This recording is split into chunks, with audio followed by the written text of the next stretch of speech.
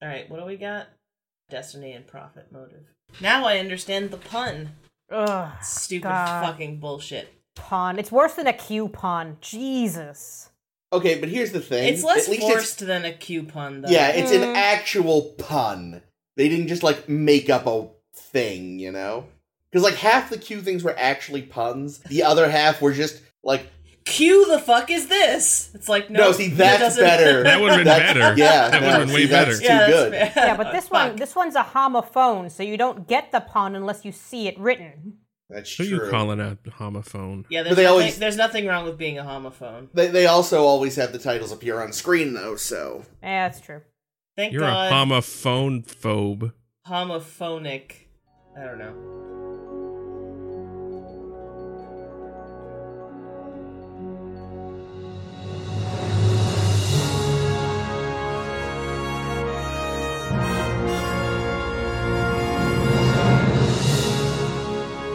Hello and welcome to A Star to Steer Her By, a Star Trek podcast. My name is Caitlin, and joining me today are... Jake. Chris. And Ames. What's that new noise? Yeah, sorry, it looks like some fuckers have people doing yard work. It's too muggy out. Tell them to stop. Are those fuckers your landlords? No, it's across the street. Oh. It's quite loud. Yeah, unfortunately, I apologize in advance. It might get louder. I think these people also work for my landlord, so they might end up outside of my place at some point. Yay. Yay. I don't know. Anyway, I apologize in advance if it gets unbearably loud. They might be outside my place. I have all my doors and windows closed. Ooh. But, yeah, no, and it is humid, so this is great. Anyway, Caitlin, what number episode are we on? And we're here today for episode 175. Woo! So we're here to talk about 2 episodes of Deep Space Nine today. And those Unusual. 2 episodes, I know, we're really shaking it up. It's the quarantine, you know? It's the self-isolating. The 2 episodes this week are Destiny and Profit Motive. Profit with a PH. And also an E at the end, because that's also relevant to the spelling of profit versus profit. Yes, this is a spelling podcast. So in Destiny, or Density, in Destiny, the Cardassians are sending over some scientists because they want to help Starfleet set up a communications relay that will run from one side of the wormhole to the other. And this dude, Vedic Yarka, who isn't actually a Vedic, he was disrobed or whatever, which I think is illegal. I think that's disrobed. pretty sure that's illegal. I think you mean defrocked. Whatever. Defrocked is the whatever. name. Listen, you say tomato, I say his balls were out at church. It's a judge that gets disrobed. I don't know. Anyway, judges, I think, get find my disbarred, ignorance actually. charming, please. I know. I thought that was what lawyers did. That too, though. I think the whole legal profession, you get disbarred if you get kicked out. I was just making a joke about disrobed. Yeah, I used a word intentionally that I knew was not correct, and Jake was building on that joke. And then you caused it to crash the fuck down, Yeah, you Chris. ruined it, but it's fine. All right, so who did Yarka I love flash? you all. Yarka flashed Cisco with his really with his huge throbbing prophecy. He was I guess he was disrobed. Well, please leave me cracking my fucking own self up in there, because it's not going to get any better. Yeah, there's your title, Chris. It works for both of them this time. Big throbbing prophecy. Oh no. Okay. And in this prophecy, it was prophesied that I'm sorry. Okay. I got 4.5 hours sleep last night. I'm exhausted. Oh, wow. Yeah, I'm doing This great. is going to be a fun episode. It's gonna be an episode, that's for sure. So, in the prophecy, I don't know, 3 Vipers are gonna come and knock on the door and burn down the temple, something, and a sword of stars. Some kind of bullshit. Yeah, it's some Nostradamus bullshit. He's like, it's obviously about the Cardassians, and Kira is kind of like, they're only sending 2 people. You said there were going to be 3 Vipers, so it's obviously not right. And then Cisco was like, I don't give a fuck about your stupid religion, so I care about peace. So go fuck yourself. I don't care how many Vipers they send. We're going to do it. We're going to move forward. And they do. So they send over 2 lovely lady scientists, Cardassians, Ulani and Gilora. But they tell us at the end of their first day, they're like, oh, BT Dubs, our colleague Dejar is coming to join us. So now there are going to be 3 Cardassians, and the plot thickens. Remember, and Dejar, they're Viper-like. yeah, quite Viperly. Actually, Dejar is, like, as soon as she walks onto the station, she's, like, transparently evil. Like, she just from the like, worst spy. transparently Very evil. Viper-like. Oh, transparently evil. And, that's what I was saying. And it's like, as if the fact that she just looks nasty doesn't tip you off right away, the scientists are very, like scared and, like, speak really third-personally when she's around or something. There's something that changes about the way they talk. I guess it's just that they changed from being, like, human beings to sounding like someone afraid of the deep state, because it's, like, sitting right across from them. So, I don't know. I don't like anything that I just said. Obama. Exactly. Obamagate. That's what this... Obamagate. That's what This I is said. Vipergate. Vipergate. No, it's the Obama wormhole. Oh, no. So, what else happens? So, there's, like, some tension, as you might suspect. The Cardassians, like, think men are no good at doing science, and O'Brien is a super racist. Yep. Yeah. And, Glad we're all there for this. yeah, we're still in stereo here. But, apparently, hilariously, Cardassians think that if you're being argumentative, you're coming onto them, so we have a lovely moment. Lovely? Ugh. Well, you know, I knew they weren't gonna fuck, but I thought maybe they could at least spoon. You know what I mean? Yeah. That's right. I'm assuming Cardassians are cold-blooded, so it does make sense that she'd want to be on a hot rock. What? I don't know. I don't get it. He's a hot potato, Jake. Oh, he that's right. He does have sort of a stony, like, face. I could see it. I was referring to his rock-hard penis. No. Oh. Oh, no. Was he also disrobed? Yikes. Oh, very nearly. Oh, dear. All right, anyway, the point is... Gilora wants to smash Miles. The fuck? Yeah, she does, and she's really pissed when she finds out he's married. But anyway, so the Cardassians are working together with a team, and they start testing out the... Communication relay? The relay! Thanks, that's the word. They start testing the communication relay, and the wormhole starts to kind of go wibbly. So they stop, and they realize that they've somehow shifted a comet, so now the comet is heading straight for it.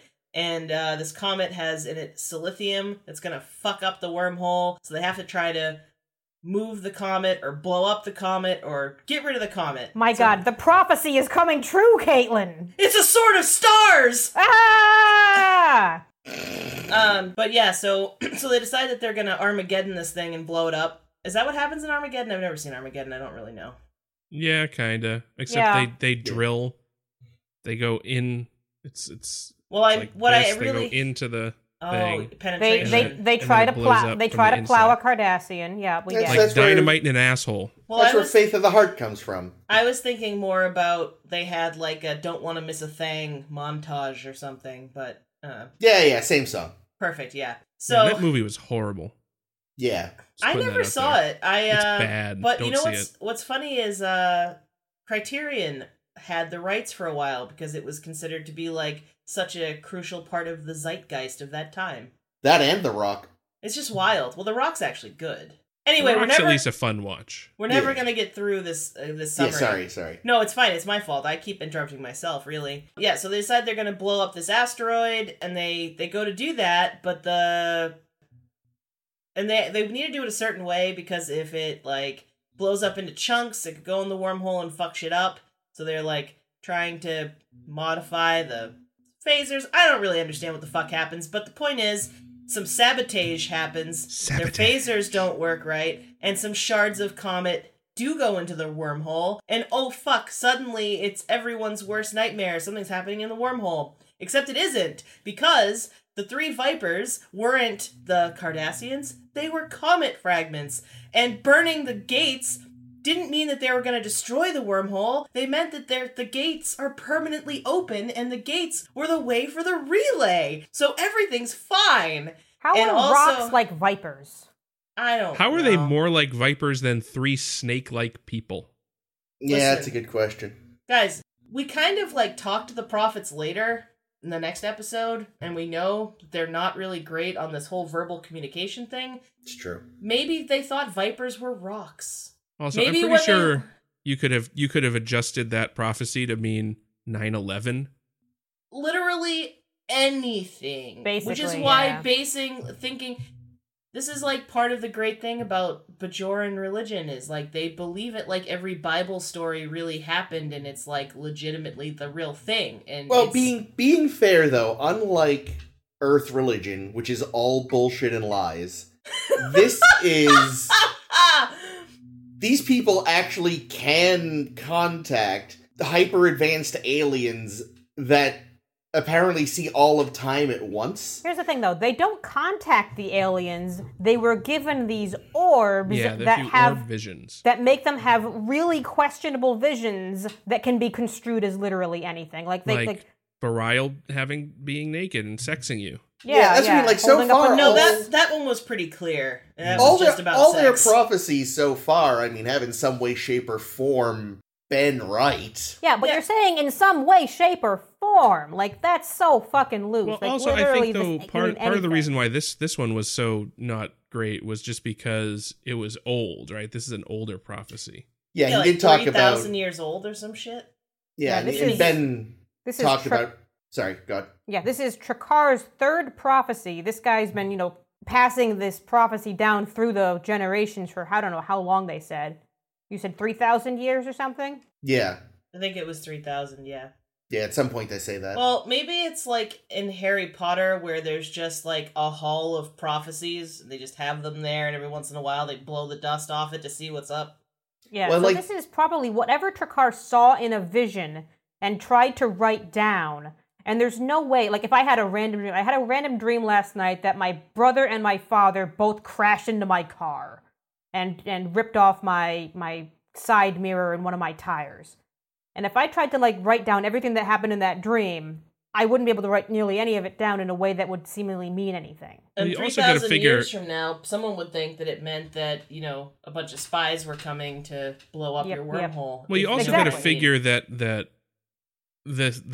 presumably this prophecy happened before the Bajorans had any kind of space travel capability.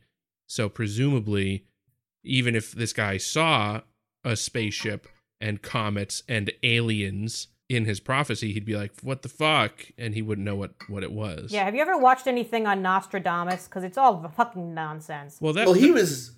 Sorry. No, I was gonna say. I mean, so I remember, I mentioned 9/11, and right around 9/11, everyone was like pointing to, "Oh, look at this crazy Nostradamus thing that totally matches." Yeah, so, it's about these silver birds. So I was just thinking, though, people will take a Nostradamus prophecy and literally mold it to fit any situation. So I'm trying to think, how could we get this prophecy from Bajor to fit 9/11? So we got the 3 Vipers, which are obviously the planes that hit the towers and the Pentagon. Yep. Yep. The Sword of Stars is obviously the towers, right? Because, they're like a sword shooting towards the stars. No, sure. But there's 2 of them. How do you explain that? Just lost in translation. Yeah, you're looking at it from a certain angle. Yeah. You see them as one. They also, and at night, when they're all lit up, they would look Mhm. like swords Stars. made of stars. Yeah, that's right. What else we got? Oh, the gates of the temple. Yeah. Well, Or burning. that's Ellis Island, right? I mean... Oh yeah, It is returning the- to your nest. Mm. Yeah, it's the gates to America. Now, where Um, does the emissary fall into place? Well, obviously that's Bush. George W. Yeah. Yeah. George W. He was reading a children's book at the time. What's interesting, I And remember then Struggling to read a continued- children's Then book. continued to read it, as if I recall correctly. I remember hearing ages ago, and I've never looked into this more, but that like a lot of people actually that Nostradamus was actually a political satirist, but Oh, that's wherever he lived, like openly mocking the government would have gotten him into trouble. So he wrote these quote-unquote prophecies. So, like, if you were from where he was and from his time, you'd be like, I get it. I see what you did there. But that has, without the proper historical context, it's lost. I don't know if that's actually been, like, how likely that is, like, how solid that theory is and how much academia has been done on it. I've heard the same theory about Machiavelli, though, that, like, The Prince was written as, like, look at how fucked up this is. And, of course, people read it and were like, oh my god, this is a great blueprint. Yeah. But yeah, and you mentioned Jake, though, in this, Lost in Translation. They even talk about that in the prophecy in the episode. Isn't it? Doesn't Julian say it? He's like... No, Ben, I think, Oh, mentions Cisco it. did it? Because he's like, it's... Oh, that's right, because he has this great conversation with Kira, where she's kind of talking about how, like, he's her senior officer, but she also believes him to be the emissary. Yeah. And he's like, I'm a Starfleet captain. That wasn't a fucking sword of stars. It was a shooting star or an asteroid or some shit. Comet. Yeah, that's it. That's just all the I same. don't want to close my eyes. I don't want to fall asleep because I miss you, babe. And I don't know the words. Don't want to miss a thing. The absolute best use of that song is, for anyone listening, look up the opening of Saints Row 4. It's fucking amazing. Great. So I'm looking at this prophecy and thinking to myself, all right, so they're saying that this thing could destroy the wormhole, and they, for some reason, think that's a bad thing, where this whole time I've been saying it's going to be a great thing if you destroy the wormhole, because that will stop any kind of Dominion invasion that... Spoilers, we're going to see more Dominion invasions. It's kind of going to be obvious. But then we'll be short like 4 years of show if they do that. I don't care. Also, it's like a holy site, It'd be like blowing up, the Mecca or something. I almost just spoke out loud. Imagine believing in aliens and still thinking they are gods, and then I remember Scientology. But Scientologists don't really believe in Scientology. I don't think. I don't know. I mean, I've Have said this you seen before, Tom though, Cruise? That, the Bajorans gods, the prophets, are actually real. Yeah, they're there. Aliens. But they don't know that. They're just like, no. I mean, who what does it matter if our gods are aliens? They can see through time. The only people who've talked with them are Cisco, and later in the next episode, another person we'll discuss. 2 other people even. Yeah, 2 of them. Jesus. But the fucking wormhole aliens think we're all fucking nuts. Can you blame them? Ow! Oh yeah, so our non-Vedic this week. Yarka. I'm sitting there, oh shit, that guy's in The Mummy. That guy's in everything. Yes, but I looked him up to be sure. I was like, I'm like 99% sure that's the Mummy guy. And it turns out this is his second appearance in Star Trek. What was he before? We saw him in TNG as a Klingon, which is why it wasn't obvious. Oh, wow. It's from Unification Part 1, when, and I didn't remember this, I looked this up, when Picard is looking to get a cloak-capable ship to get to Romulus to find Spock. Mm-hmm. He's the, like, guy he talks to who won't let him talk to Gowron and all that. Okay, yeah. Yeah, that's him. And it's funny, when I saw a picture of him in the makeup, it's like, oh wow, now that I know that's him, it is actually blatantly fucking obvious that's him under the Klingon makeup. Oh, that's great. But yeah, no, he's definitely one of those huge that guy actors. He's all over the place. Every time he talked, like, because I've seen him in other things, of course, because he's in literally every show. Yeah. And I'm thinking, like, he sounds weird. He sounds like he's talking with his nose pinched. And I'm wondering if they put the Bajoran prosthetic on too tight. Yeah, it's almost certainly. I mean, he may have like a deviated septum. We don't know. Yeah, but no, I've seen him. I've seen him in other shows where he doesn't sound like that. Like he doesn't sound like that in The Mummy, which was after this. Wasn't he also, speaking of he always plays, well, I guess he always plays Middle Eastern characters because he kind of looks Middle Eastern, I guess. But he's apparently Indian. Really? That's interesting. Huh. Yeah. Because he was also in Stargate. He was one of the Egyptian, the show or the movie? Both. He's like one of 2 characters, I think, or 2 actors that appeared in both the film and the series as the same character. He's like cool. Radar. I was thinking that too. I almost said he's like Radar. I mean, he was a bit part. I mean, not a bit part. He was a pretty big part in the movie, but like a bit part in the show, I think. If it's the same guy, I should actually check if it's the same guy. I think it is. I'm looking him up anyway because I want to make sure that I'm not wrong when I said he was. Yeah, he was one of the Pretty guys, sure one of the dudes on Abydos. Pretty sure he's. It said he was Egyptian. I mean Indian. I was Jesus. gonna say, didn't you just say he was Indian? Yeah, but we've been talking about. Egypt? Oh, the Mummy. Yes. Okay. Well, Yep. the Mummy and He's played 2 Egyptian characters. the Mummy and the Stargate. Stargate. Yeah. While you're doing that, I'm going to tell you what the original pitch of this show was. Yes, Because please. it was very different, and they had to kick it around for a season and a half to figure out what to do with it. Because the original idea was that whatever the prophecy was going to be this happy, bouncy miracle thing that would happen. And it was like, where's the tension? Why wouldn't Cisco just be totally on board with this? If it's like some great thing is going to happen to Bajor, we should all be excited. And they said they think it was probably Ronald D. Moore who came up with the idea, because Ronald D. Moore is great in everything. That said, you know what? It should be a doom prophecy. There we go. That'll make it much more interesting. So they did that. Well, it definitely makes it tense. Yeah, you know. Oh yeah, it makes for a much better episode, and it makes for, being able to watch the conflict in Cisco being like, I don't want to be your messiah. I'm not interested. Please let me go live my own life. Yeah. Until he realizes something else. I feel like, you want your messiahs to be reticent. I was surprised when Yarka was going to tell him what the next prophecy thing was. And I think, does it just cut off at the end where, you're going to have to make a choice? Yeah.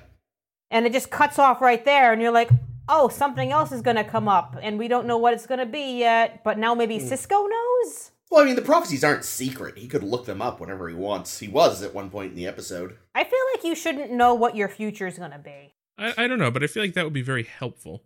But we've also seen, though, Very that... Doc Brown. Yeah, but we've also seen, in just this week, that even when you know about the prophecy... You don't know. It's still going to happen. Like, you can't... Yeah. Like, that's the thing about the prophets. Well, and it's usually fighting against prophecy and shit that makes it happen the way it happens. Yeah, at least in the Greek mold, usually. There's a great line in the new DuckTales where a character accidentally travels back in time and goes to warn somebody about something. They go, no! Haven't you seen any movie? It's like, yeah. Also, yeah, that is the guy from Stargate, and yeah, he's Indian American. Which is surprising. I would have thought he was Anglo-Indian, because he always has that slight Britishiness to his voice. Interesting. Yeah. Prophecy's funny. What show did we just watch? Oh, Devs. That was the one we just watched. Oh, Devs. Yeah, Devs is great. That deals with future predictions and how shit's inevitable. What the hell is Devs about? It's really cool. I mean, I don't know. The first half is really cool. The second half's it was like an 8-episode limited series. It probably could have been a 4-episode limited series and been okay.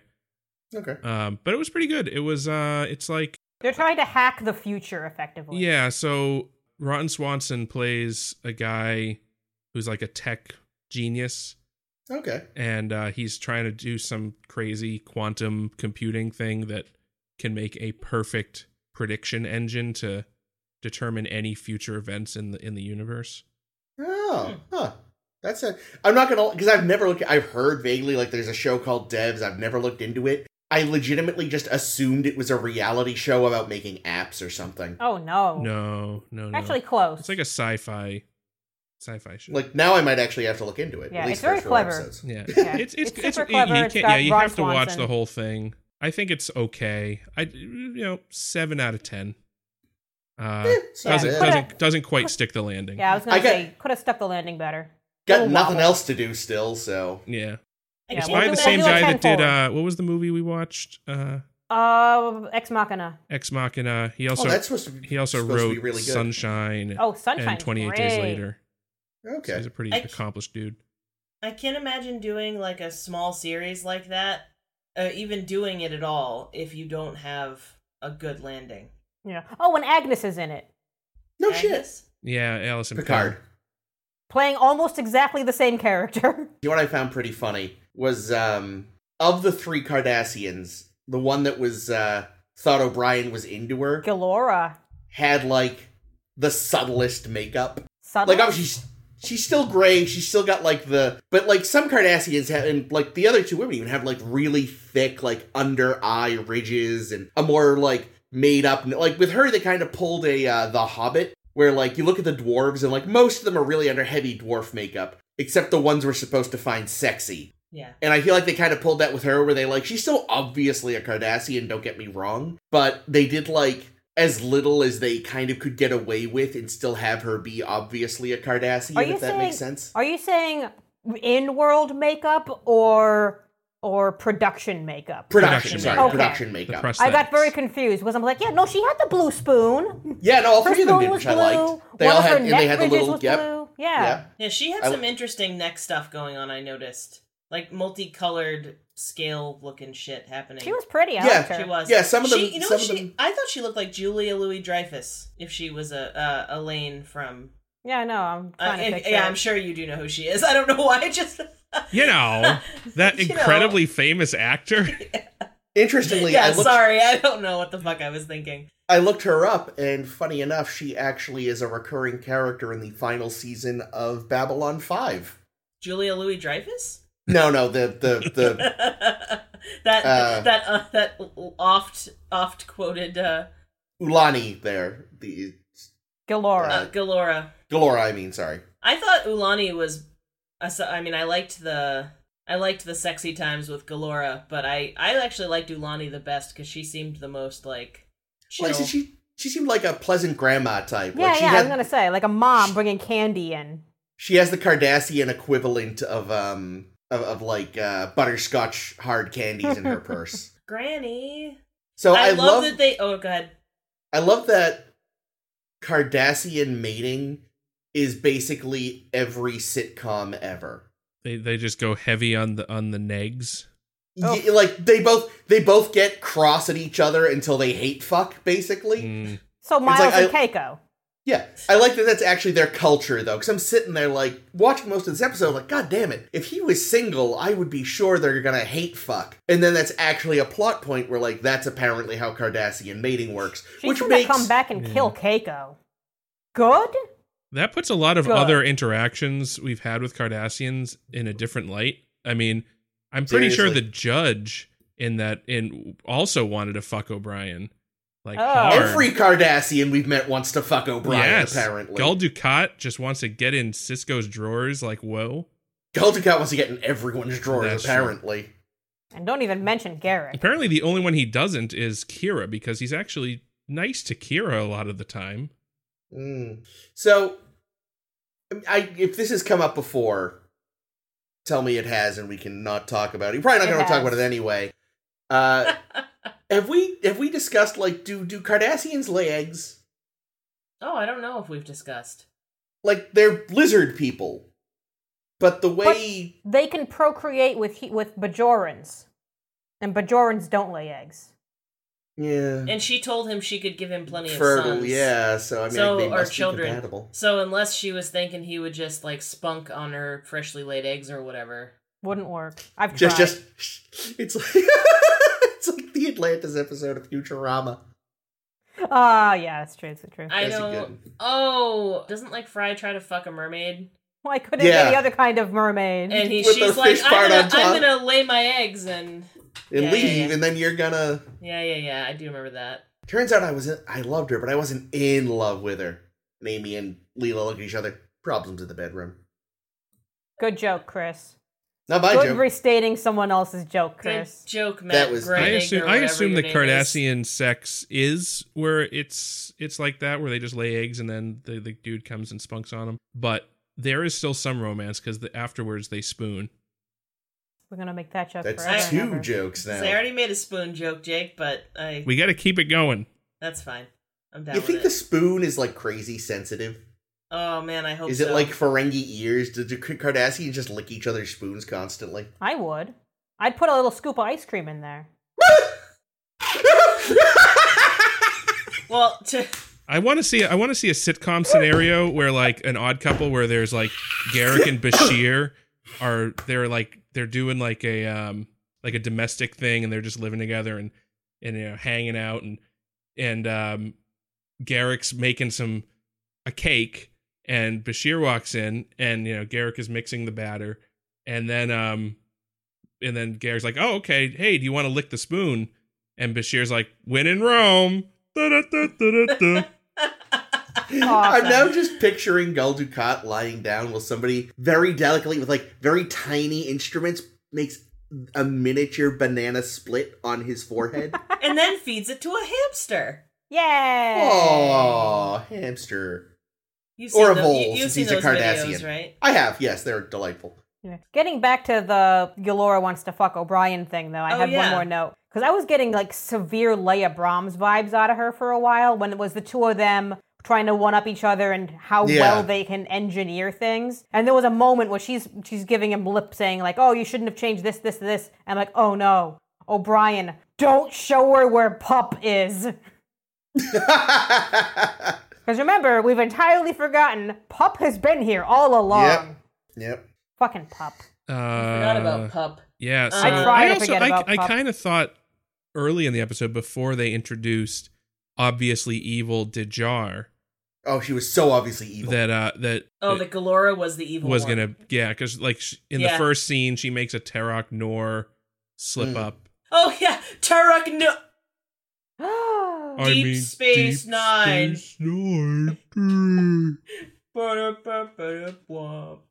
Yeah, I thought that too, actually. It was like a double-blind, evil asshole Cardassian. What I love is you got her where you're like, yeah, like, maybe she's just grumpy, maybe she's actually shady, but then fucking Domjot there shows up and you're just like, oh, you are not even, thank you. Not Domjot. You are not even trying to not be evil. Like, I get that this works on Cardassia, because that's the point, but you should be at least kind of undercover right now. You suck at this. Yeah, because the other two scientists, they know all along what this ruse is going to be. They don't tell anyone. By the way, she's not going to actually do any science for us because she doesn't know any. She's probably going to sabotage your instruments, though. Yeah. FYI. Like, they're there and they're like, oh, this is going to fail and all our science isn't going to help. Was it ever stated that the first problem with the transponder, the thing that, caused the wormhole to spaz out, was it ever directly stated that that was also an act of sabotage? I don't think so. Are we assuming that it was? I wasn't, because they then were kind of like, well, okay, in a way it was sabotage, right? Because they're not allowed to talk about they knew things that was could a possibly go possibility. wrong. So I guess, like, technically it's kind of like sabotage. I mean, but that feels very Soviet. I don't feel like Dijar had anything to do with it, I though, feel like because she was necessarily. at the controls when it happened too, though. That dirty fucking bitch. So I kind of wonder if, She may even have if it fucked was with it, a slight chance, if like she did like put her finger on the scale just to make it a little more likely to occur, maybe. Oh yeah, That occurred to me. totally. That's a good one. She was just Definitely playing Animal possible. Crossing. Oh man, who isn't? Me. That's true. We don't have a device that does that game. God, you guys gotta Even get if the I device. did, I wouldn't play it. Well, you don't have to play 'Cause I Animal hate Crossing, it. No. but you should have a Switch. I'm a contrarian. It's so fucking good. Caitlin has Marshall right now, who is currently like number one, the number one. most in the sought monthly after. poll. And I fucking hate him. As soon as I saw Marshall was moving in, I was like, "Are you fucking kidding me?" And then I looked on this list, and it was like Marshall's number one, and I was like, Can you people sell like him? this? Yes, for So yes, upwards of 20 million bells." If by the time this goes out, listeners, one of you wants Marshall, hit us up on the website. We'll get you in touch with Caitlin. Will she still have So wait, Marshall you can in a buy couple and of sell weeks? people in this game? What the fuck is this? Well, no. So like the way it works is that villagers will like come and go. Sometimes they'll decide like, I'm gonna leave because I want to go be a pop star and I can't do that here. And you can say, okay, go, or you can say, no, please stay. But when they're leaving, you usually have a couple days notice, and then the day before they leave, their whole house is packed up in boxes. Someone can come and visit your island and talk to them and be like, come live at my island. And they'll be like, sweet. So you can set it up so that someone pays you a nice advance to have the fucking asshole squirrel come live on their island. So you're like his temporary agent. Yeah, that's a good Kinda. one. It's better than saying I'm his owner, which is what Jake was saying. Which I is mean, somehow Yeah, like worse. it's not Calls it's not him like I officially see him. it's not officially a mechanic built into the game. It's a thing people have worked out. Yeah, so for the tune of like 20 million bells or like 2,000 Nook Miles tickets, I could sell a Marshall to someone, and I'm just like, good. I don't like him. I've never liked him. I've had him in other games. I think he's annoying. He's not that bad. He's a little squirrel. He's cute. I just don't like him. You know who else no one wants around? Terry Farrell. That's true. Because her first scene here, she comes in, she's trying to quote rules of acquisition to Quark, who knows them all better than she does. And she gets one of them wrong, and she's like, "All thinks, right. What was number 34 again?" And I'm like, "Oh God, War Terry Farrell. Is good for business. Terry Farrell, please don't deliver lines. Just don't even try. Just leave." I like that Quark gave her a dirty look on the way out. Like, dude, she just, saved you. Yeah. Yeah, you would have given those women some nasty shit. Instead, he poisons poor Morn with it. Like, it's her fault. Like, or asshole. I like that everyone, is best friends with Morn, by the way, in the background. Yeah. I know Morn dropped by today. Morn, how is he? It's this wonderful running gag. We didn't really see Odo at all this episode, right? Only briefly when he was talking about having security forces hang around. Yeah, at the beginning. And same with Bashir, right? He only shows up for that brief exchange about Morn, right? I think so. It's in their contract. They have to appear somewhere. Yep, it's that writer. Well, yeah, and I think that's the only time Quark shows up, too, is when he's like, I'm going to poison people. No, he's there. Really... He's there when they're dining. Right. He brings them. He serves the.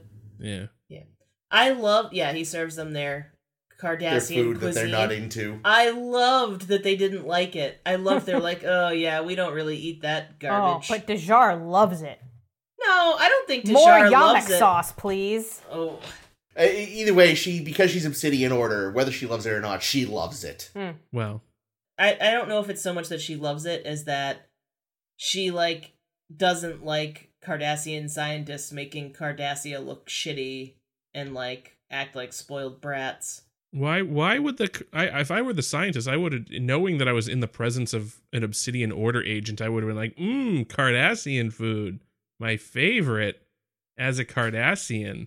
Yeah, but they're honest. Yeah, and they're also, they presumably after everything that happened in Defiant, the Obsidian Order has maybe lost a little sway and such, so there can be a little more direct tension between military personnel and Obsidian Order personnel.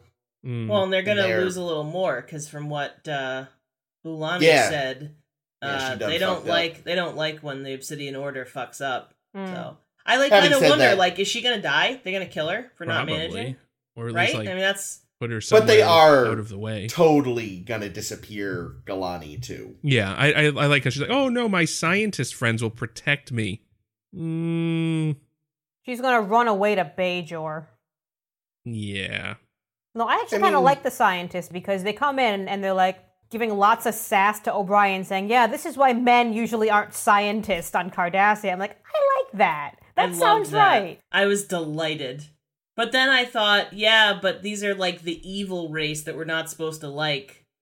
Feel like men's rights activists would jump all over it. You can't not like a whole race. This is the exception that proves the rule, because we've met now a bunch of Cardassians who are good Cardassians. Oh yeah, I don't mean that I don't like them. I just mean that this is a race whose culture is shown to be backwards from ours, and that's a bad thing. Well, except I think if it was a wholly matriarchal society and they were saying they were evil, that would be one thing.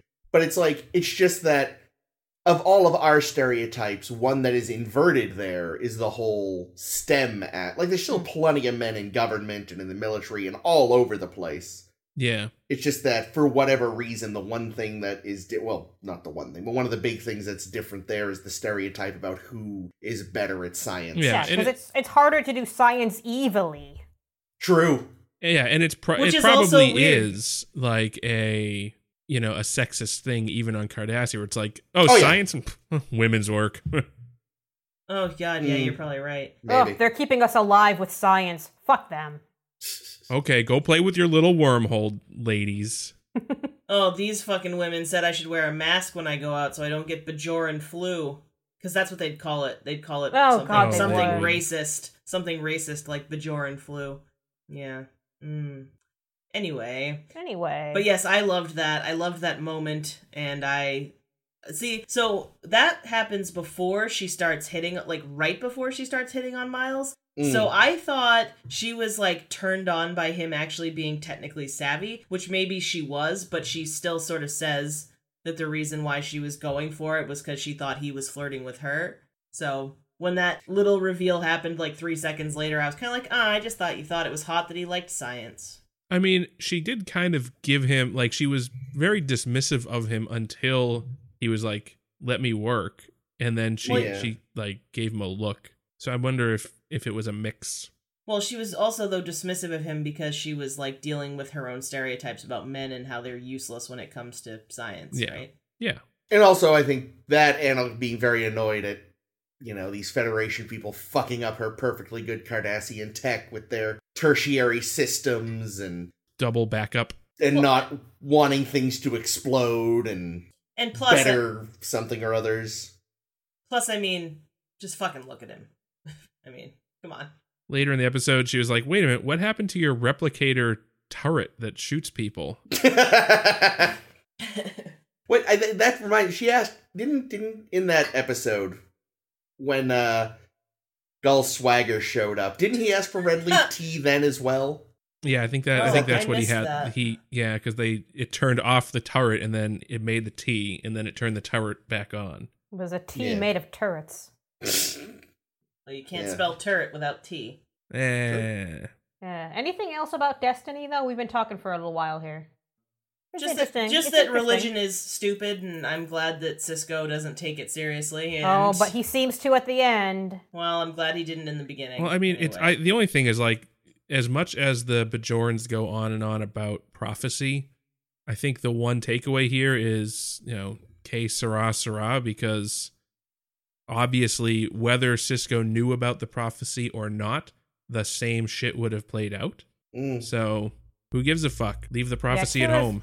Kira's little pep talk of, I think it was Kira, saying, what would you do if you didn't know anything about this prophecy? And he was like, Dax. It was Dax.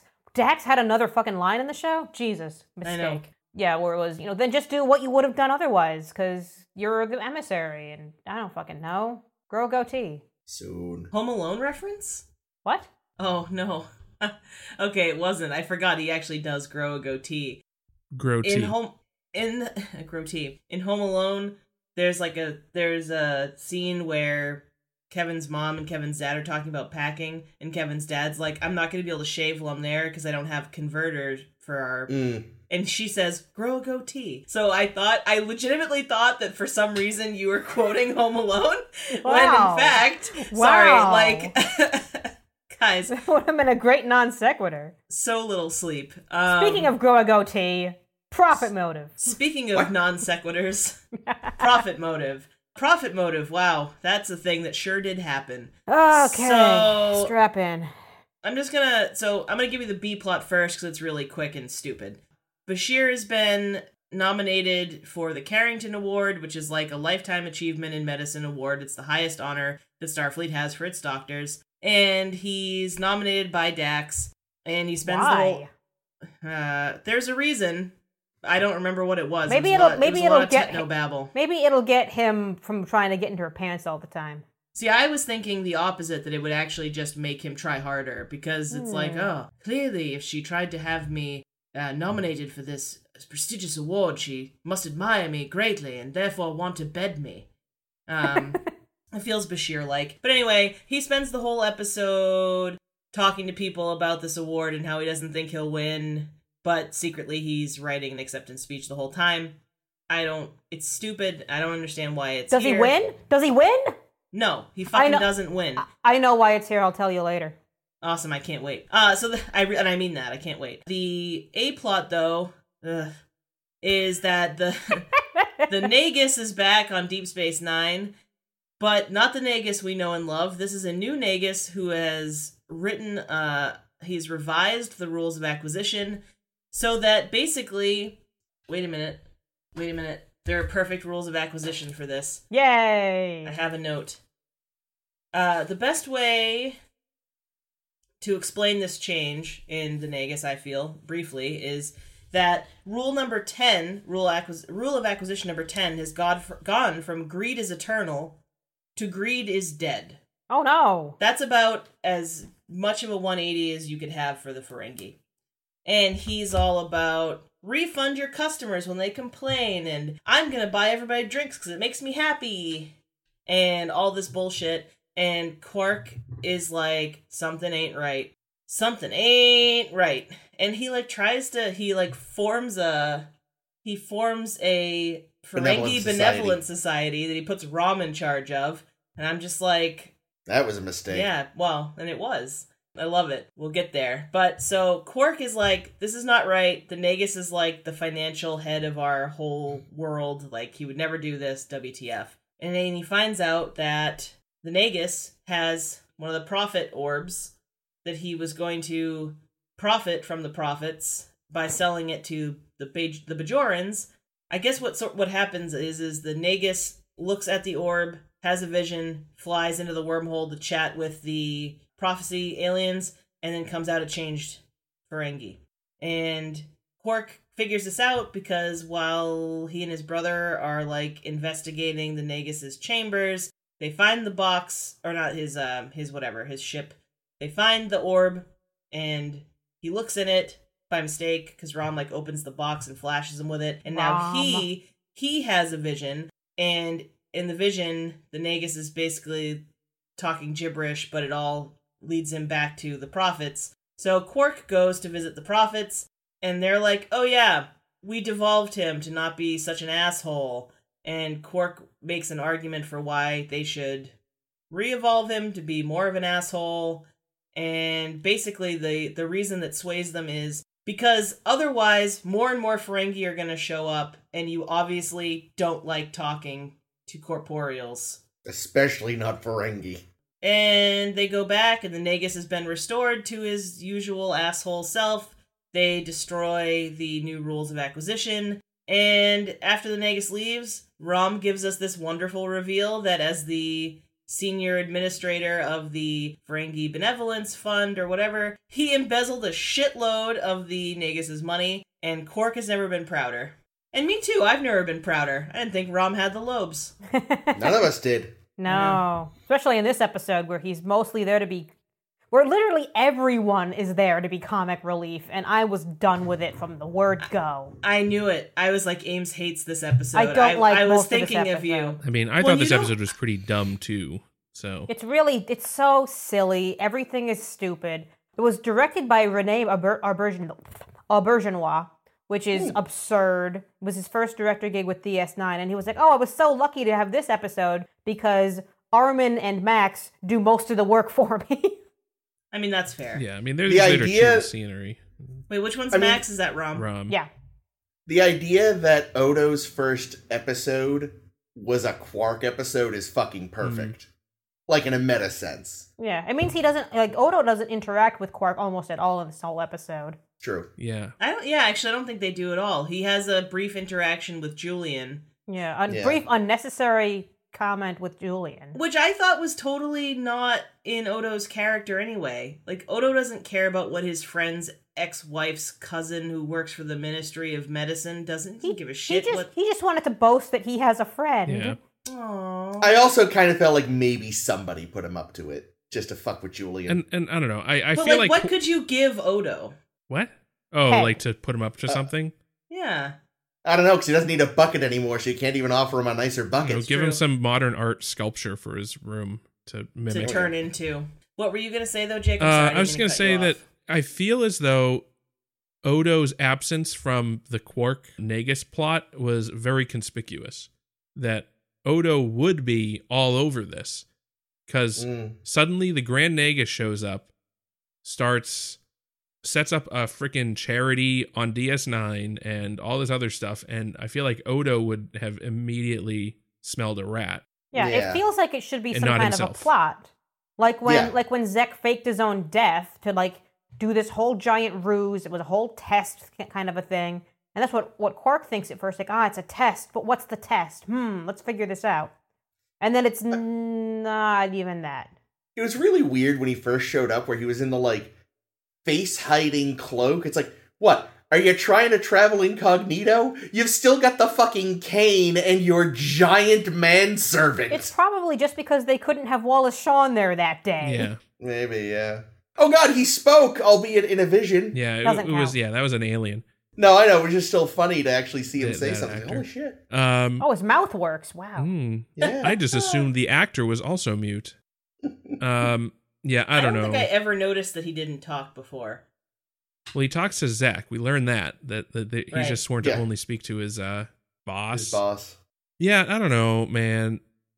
The fact that Odo wasn't involved in the plot made it dumb. The fact that the wormhole aliens are now also have the magic power to completely rewrite people's personalities, which was new, which I guess is not totally out of the realm of possibility for them. It seemed like an unnecessary tool to add to their set of powers. Which I'm sure will never be used again. And then there's also this whole idea that it was like incredibly special that Sisko spoke to the prophets.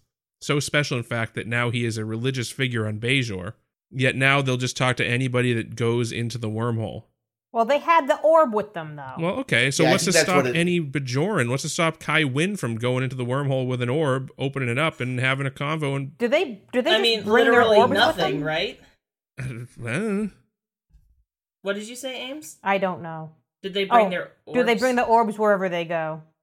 I'm just saying they could, now that we know that you can literally get a face-to-face with the prophets by opening an orb in the wormhole. Well, no. No one knows that except for Zek, Quark, and probably Mahar do. And Rom has forgotten it already because he's that dumb. Has he? Yes. I feel like Quark would monetize this, though. He'd be like, go on wormhole, go on a pilgrimage to the wormhole, and you can talk to the prophets. And yeah, but Zek is the one with the orb. Yeah, well, maybe which he's now selling to the Bajorans. Yeah, he should just keep it for himself and start up wormhole prophet pilgrim tours. Yeah, they'd probably start killing people at that point. Yeah, they'd eventually shut down the wormhole entirely. Yeah. Hey, is your wife a bitch? Go into the wormhole and have her personality rewritten. It's the Penfield mood organ. Don't get the reference. That is don't need to know. The novel version of Hitchhiker's Guide? It sounds Hitchhiker's Guide. Oh, really? No, weirdly, no. It's from Do Androids Dream of Electric Sheep. Oh, great. Don't read it. Movie's better. I was going to say O'Brien will be first in line, but it won't be to change her personality. It'll be that so she looks like that hot Cardassian doctor. Oh, God. It's easier, certainly, to change a man's appearance than his mind, so they should be able to do that, right? Yeah. Look. I don't mind having a wife, but a kid was a mistake. Could you just, make it like she never existed? Yikes. But yeah, I don't know. The fact that now Quark and Zek are now also emissaries is kind of stupid. Yeah, but no one else knows about them. And how did you guys like the sequence in the wormhole? What they tried to copy from Emissary? I thought it was funny in the sense that they tried to copy it from Emissary. It felt like a very cheap knockoff to me. Well, I think it was intended to be. Well, yeah, because it's a Ferengi. Yeah, Sisko was in there and taking it. Trying. Yeah, he was trying to live in the moment and communicate. And Quark's just like, "Oh, hey, you're here," Yeah, I don't know. I like the episode by and large. Of course because you did. Of fucking course you did. Ugh. Can I block Chris's screen? No, I can't. There, that'll work. Thanks, Chris. You're welcome. You can still hear me, though. But yeah, I found it kind of amusing that it was just their one previous interaction was with Sisko, who's, this serious Starfleet officer who's doing this whole thing, and now they have to deal twice in a very short time, although from their perspective, who knows, two fucking Ferengi, and there's what? We thought we had you corporeal things figured out, but apparently there's a bunch of you, and some of you are assholes, and we don't know how to deal. And, as we learned I wrote in my notes that it's very Twin Peaks. How so? Just that it's long and random, and I felt like in Emissary, every time they interacted with one of the other figures, it was there was a lot of rationality behind each one. There was a scene on the river with baby Jake. There was a scene with Jennifer dying. There was a whole bunch of meaningful moments and different ways to stage. And this one just felt like it was all the same creepy room with all the same characters you see every day. And it was there is no meaningfulness here. You're right. It did feel like, I remember us talking about it, it did feel like each person had an assigned sort of personality element, whereas this is just council of interchangeable aliens. Except for Jadzia, who was just fucking Terry Farrell talking. She doesn't even try. She doesn't even try. No, it's true. Like everybody else, like put on like an alien-y voice, like a very monotone, and she just talked. God damam it, Terry Farrell. How do you know the difference from her usual monotone? That's true. That's true. I'm just like, Worf. Yeah. Worf will make her better. Yeah, I was gonna make the joke. Is my hope, at least. As we learned in The Price, Ferengi and wormholes just don't mix. Okay, just don't bother, guys. That's good. But yeah, no, I had fun with this one because I think I went through a similar kind of... Because I've either never seen this one or just completely forgot it, because I was just like, okay, it's a test, right? No, Quark is now assuming it's a test, which means it's not a... What is going on? And sort Quark, my boy! I like when he licked the pages. Yes, that was really funny. And it takes him a while to decide that's not it. Nope, that's not it. That was weird. Like book, was really book funny. Book taste. No, none of this makes I sense. will say, I really want a book with a wooden cover now. To lick, so you can lick the pages? No, it just seems cool. Like, look at that. My God, when they came back from reading Zek's logs, and Quark walks in because we didn't see any of the scene in which they read the logs, but then Quark comes in and tells you in the most expository scene that exists, okay, here's what I read in the logs to get everyone caught up on a scene that happened during commercial break. Are we all set now? Great. Let's do a comic sneaking scene. Oh, yeah. Okay. The heads popping out from the wall. God damn it. Just like in Rascals. Fucking humming Zek in the bag. Oh, I hated that. I forgive you! I hated that. That's when I decided, Ames, that this was literally your hell this episode, was when he was humming in the bag. I was like, oh, no, it was way before the humming in the bag. Actually, what really fucking destroyed this episode for me was very, very early when they decided to make it an odd couple show because Quark moves in with Rom for a day, and they're like, oh, one's the clean one and one's the dirty one. I guess you could say it was a rom-com. Well done. Also, Rom stole most of his stuff from Quark. I liked that. Yeah, well, that he fucking fine. should. He pays him like a tenth of what he makes. He could probably barely live. Yeah. Plus, I feel like Quark probably owns his apartment and rents it to him. You know what I mean? Like, I just feel like... Probably. Fuck him. Yeah, I did kind of think it was... I wish they had done more with the everything in Rom's apartment is stolen from the bar. What else could you do with I don't it? know, but it just ended so abruptly. Like, it was just like, all right, that plot's done. That's because they had to have a long book-flicking scene. Isn't that my butt plug from my private stores? How dare you? Everything here is mine. No, not everything.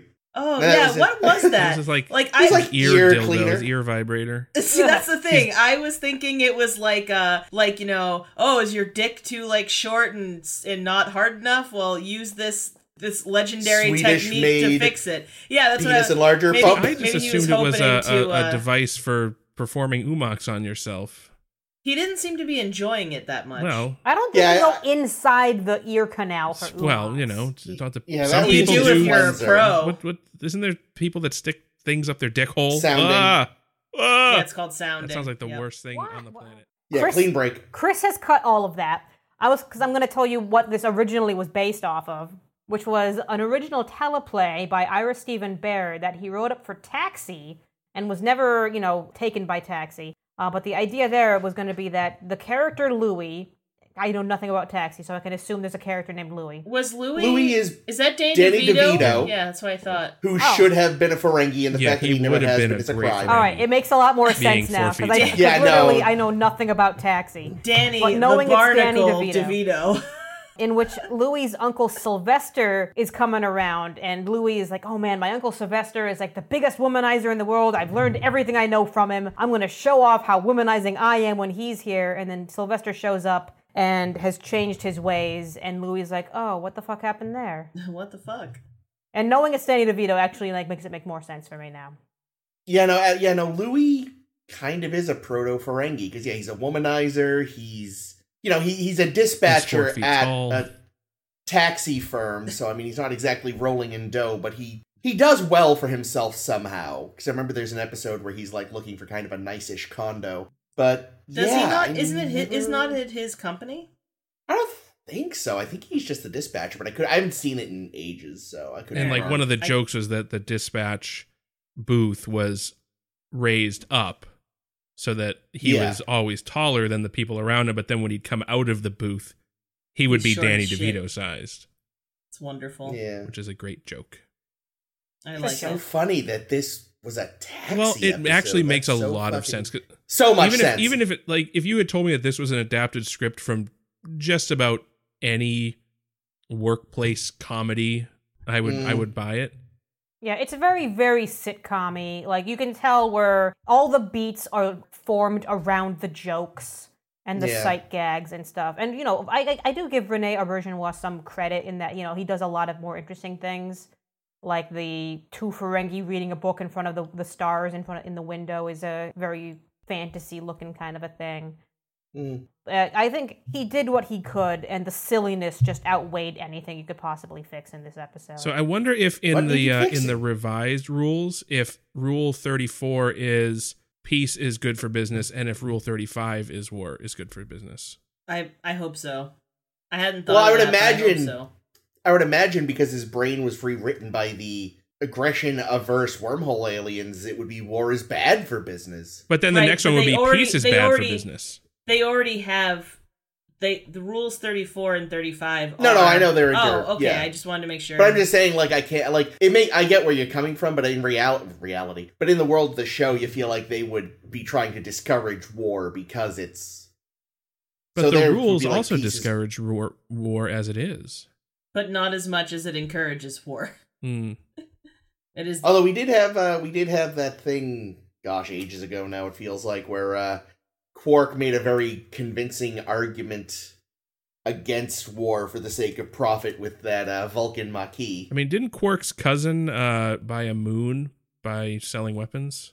Did they say how he got the moon? I can't remember. I just know he has I one. was gonna say he definitely has a moon. Maybe they say it I later. didn't- I feel like it is. Yeah, I I don't feel like remember. it either came up or does come up that his cousin, what's his name? I can't remember his name, but his cousin has the moon through selling weapons.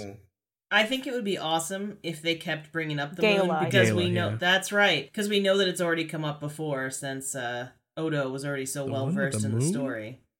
It would be really great if it just kept coming up. Like I would be all for that. Oh, you know what does come up again is the self-sealing stem bolts. Yeah, that was a callback. Great reference. Love it. So here's my question though: was he Did he think that he still had the stem bolts that the kids sold? No, I think it's Or just a these new stem batch. bolts? Oh, was it? That's too bad because I was thinking for a while that this plot is about 2 minutes long. But in the beginning, I was like, oh no, he's gonna try to sell her the stem bolts, and he doesn't have them anymore because he somehow doesn't realize that they're gone. Well, he But never if he it's a never new bought batch, them in the that's- first place, right? Like that was the whole thing. Was that his? They were given to him. No. No, they had. There was No, you're right. It was yamak sauce. They had the yamak sauce. No, there was a dude that had the stem bolts, and like Quark was the middleman or something, and the buyer dropped out.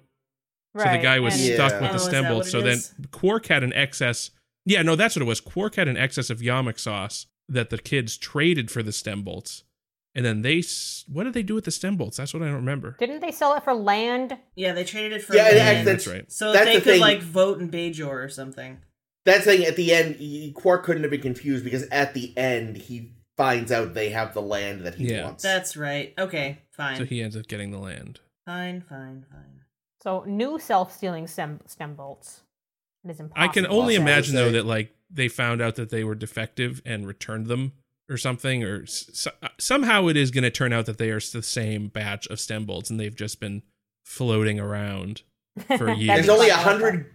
There's only 100 gross in the whole Alpha Quadrant, and they just keep Yeah. changing hands. No one actually uses them for their intended purpose. Mhm. No one knows what their intended purpose is. It's actually just a box of metal that fucking Harry Mudd sold to somebody 100 years ago, and it's been doing the rounds ever Apparently since. that girl Like that was candy corn. umoxing Quark at the beginning Mm. was needed them for something. Yeah, which I kind of missed it, but it felt like the thing her family was making was. I feel like they gave it intentionally like just as weird a name. Like it was like a. It sounded like it was another auto thing, like a self-sealing bolt. where he was weird. Neat. I don't know what you're talking about now. I would like to move on and talk about Bashir. More specifically, I want to talk about Bashir and O'Brien playing darts. Darts. It finally happened! Jesus. I've been waiting for this. Yeah, they picked up these darts because they didn't want to do the racquetball thing anymore because it was way too expensive to build that set every fucking time. They wanted to do pool, but they had heard a rumor that they were going to play pool on Voyager and didn't want to copy. Well, what about Dom Jot? That's space. Then they'd have to come up with the rules for Dom Jot at that point. We've already seen Dom Jot. And we already have a table. Well, yeah, yes, but they would have to actually come up with rules now, which they hadn't done. And we know that there is Dom Jot on DS9 because Jake is a shark.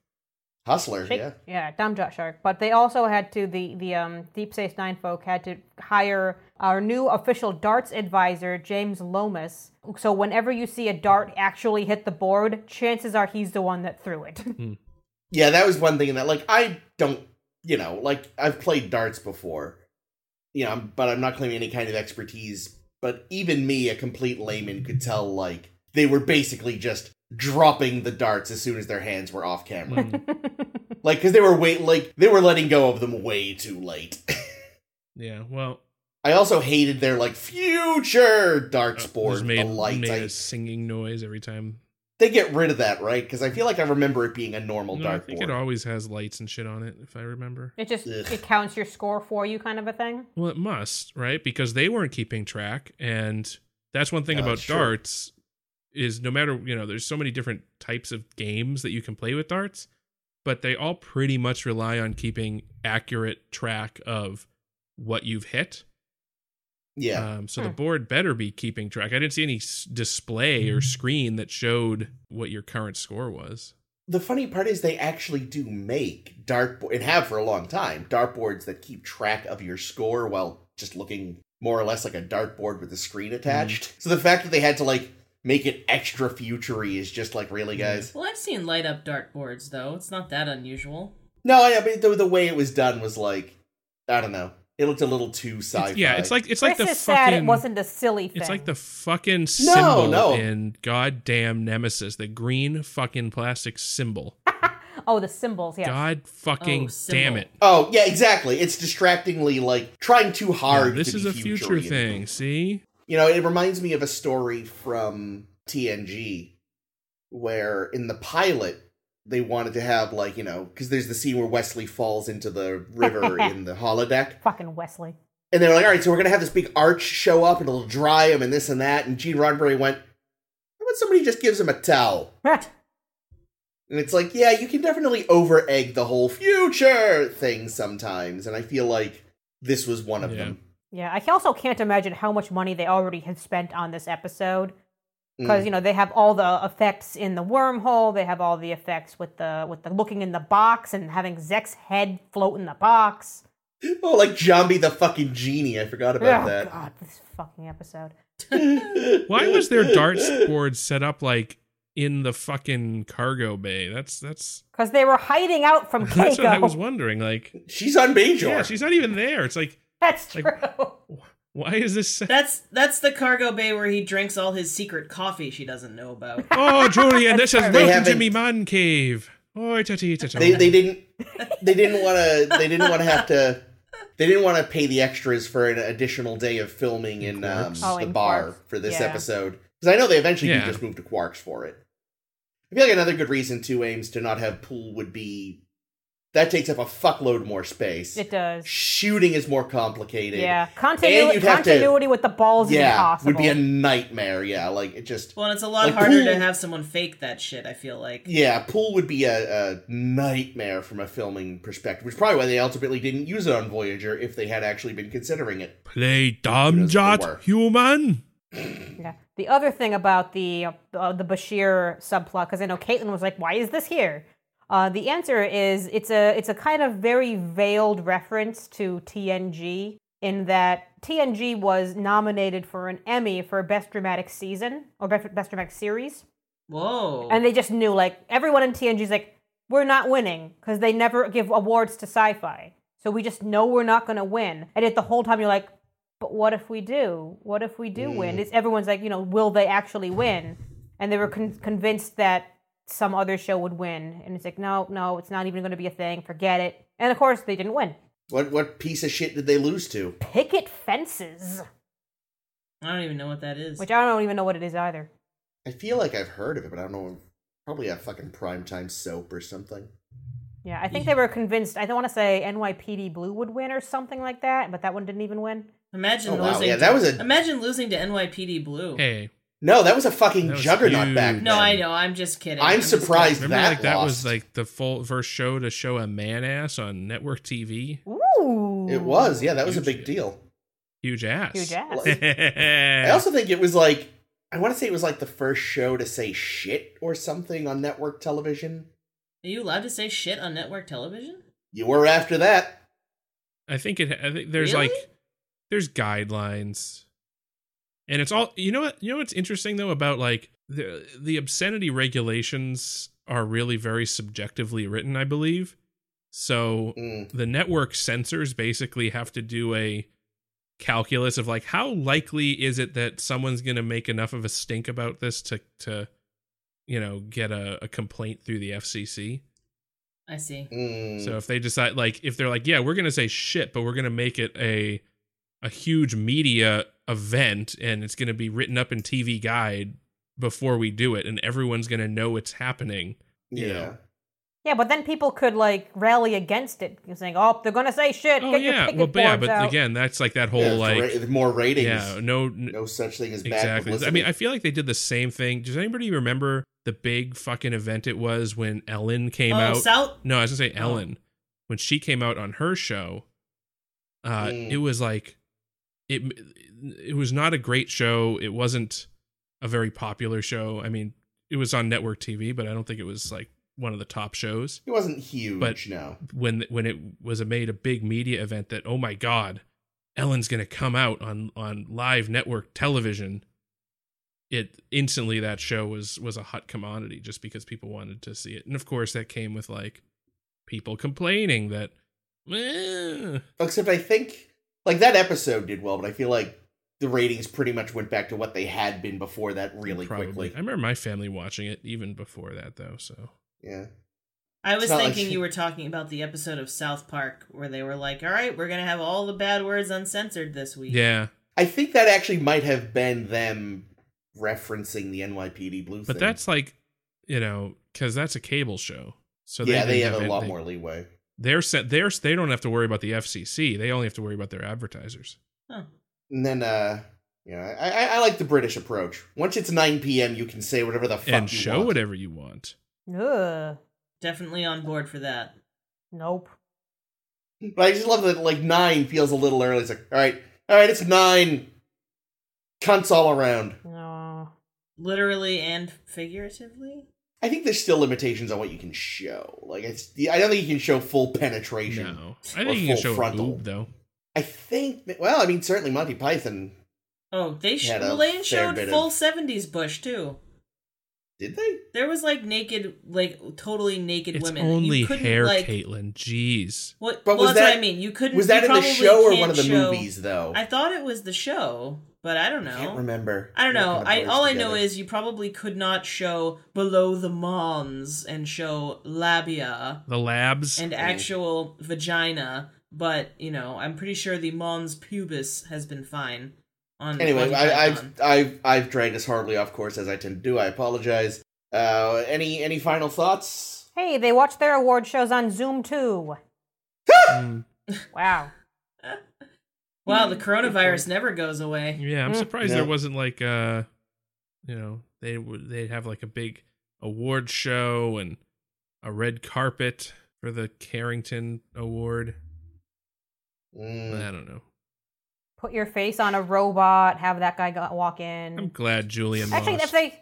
if they're saying that all the people who win are like 500 years old, they probably don't want them transporting very much. Well, what I don't understand too is like that seems like another instance of a very homocentric sort of awards thing, right? Like, 100's too young. Well, yeah, 100's wicked young for some species. Spock was over 100. Yeah, they said there was a Vulcan who was nominated. How old was that person? Well, not old enough to win, clearly. And I'm sure there are species that are much longer lived than that, so...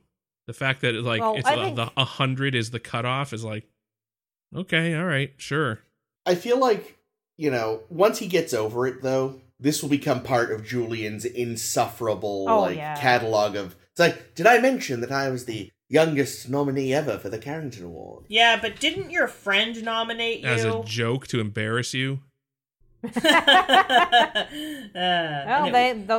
award committee did accept it, so... Yeah. As a joke to embarrass him. It's because they had to accept all the nominees. They probably only got those 5 people. No, some award things, the way it works is like there's a bunch of nominees, but then you actually like narrow down the field. I just mean because who gives a shit? This also kind of came out of nowhere, because I've never considered Bashir much of a medical researcher. We don't see him doing a ton of work. We see him playing a lot of darts. Well, no, but there was that girl that he, like, cured from not being able to walk.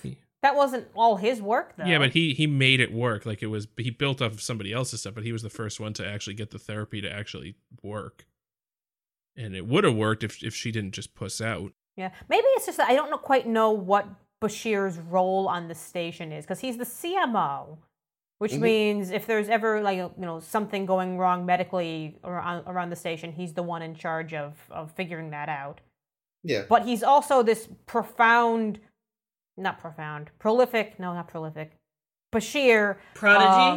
Prodigious? Yeah, prodigious sounds cool. Medical researcher who's, putting all these studies into papers and getting nominated for awards. He does. I feel like he's done significant. So he did the thing with Malloy. He did. He gave half a brain to what's his fuck last week. Yeah, he was the first person to blah blah blah blah Barile. Yeah, but he died like fucking crazy. Yeah, but he could have kept him alive. He just would have gone full robot. Beep boop. Yeah, I don't know. I understand. I don't think they've done a lot of showing of it, but I think that the idea is that he is a prodigy. So I think we'll see more of that in the future as well. Yeah, maybe it's just that he's generally so insufferable that I block out any other personality aspects of Julian. I did like how while they were playing darts, O'Brien was the one that was so fucking insufferable. Oh yeah, it was all part of his plan to win. Win at darts? That. Yeah, he was purposely distracting Julian so he'd keep fucking up his throws. Oh, is that what he was doing? Yeah, that's why at the end, Julian sidles up to him and goes, so, how long, because he realizes what he's up to. He's like, all right, I'll plot too, can play at this game. Oh, how long till Keiko gets back? And O'Brien fucks up and I just thought they were both terrible at darts. No, he was, like, pretty much every time he fucked up, it was after a pointed question from O'Brien. I missed that. I also missed that, but delighted. Yeah, that was fun. All right, let's wrap this thing up. We haven't talked about the episode Chris in a while, so salad I think fingers over here now.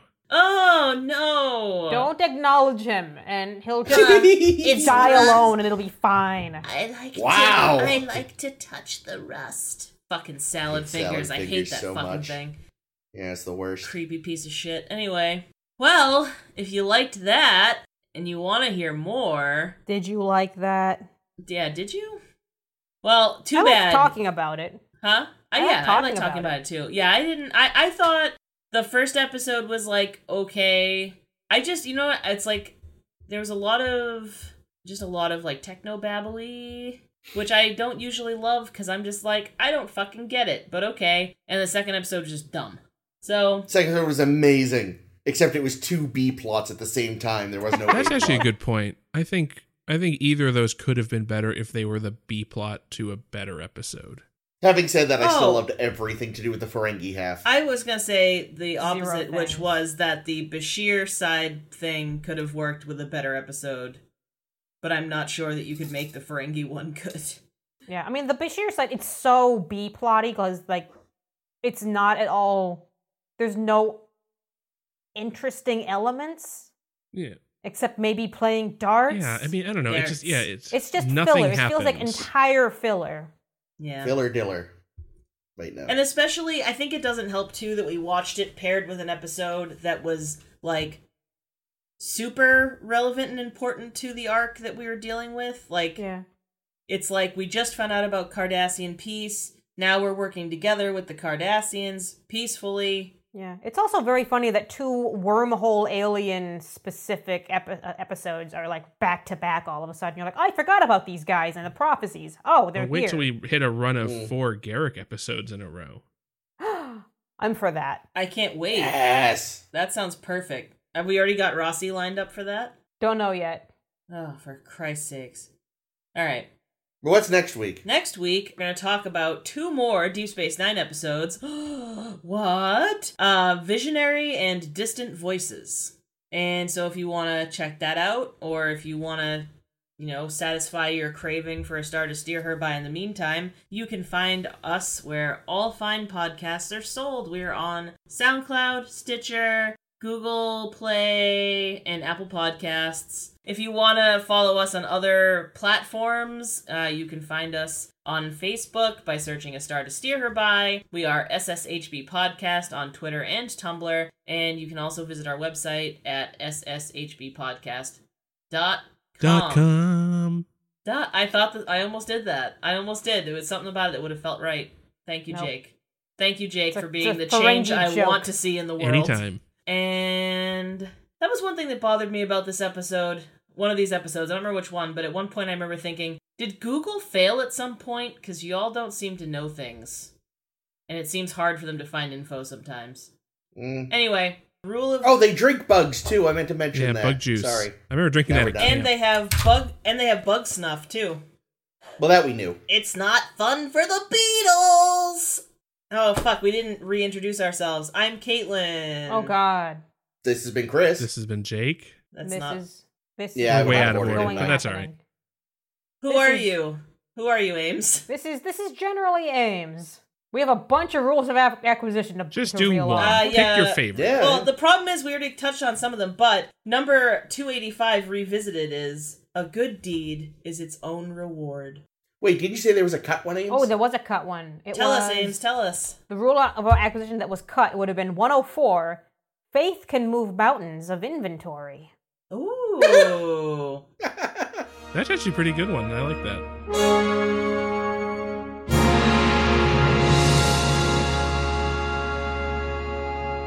And someone... Chris, stop fucking with that tube. Sorry. Okay. When they're packed up in boxes, someone's He's still becoming- fucking with it off screen. I can see the shadow. I know he is. Put it down. Fucking Jake over here. He turned his screen off. Good. Brilliant. Good, I'm glad. So, Now he's playing it. Now he's putting it in his mouth. Now I where think- is it? No, I think he was just whirling it around. Yes, anyway, sorry, go on. Ugh.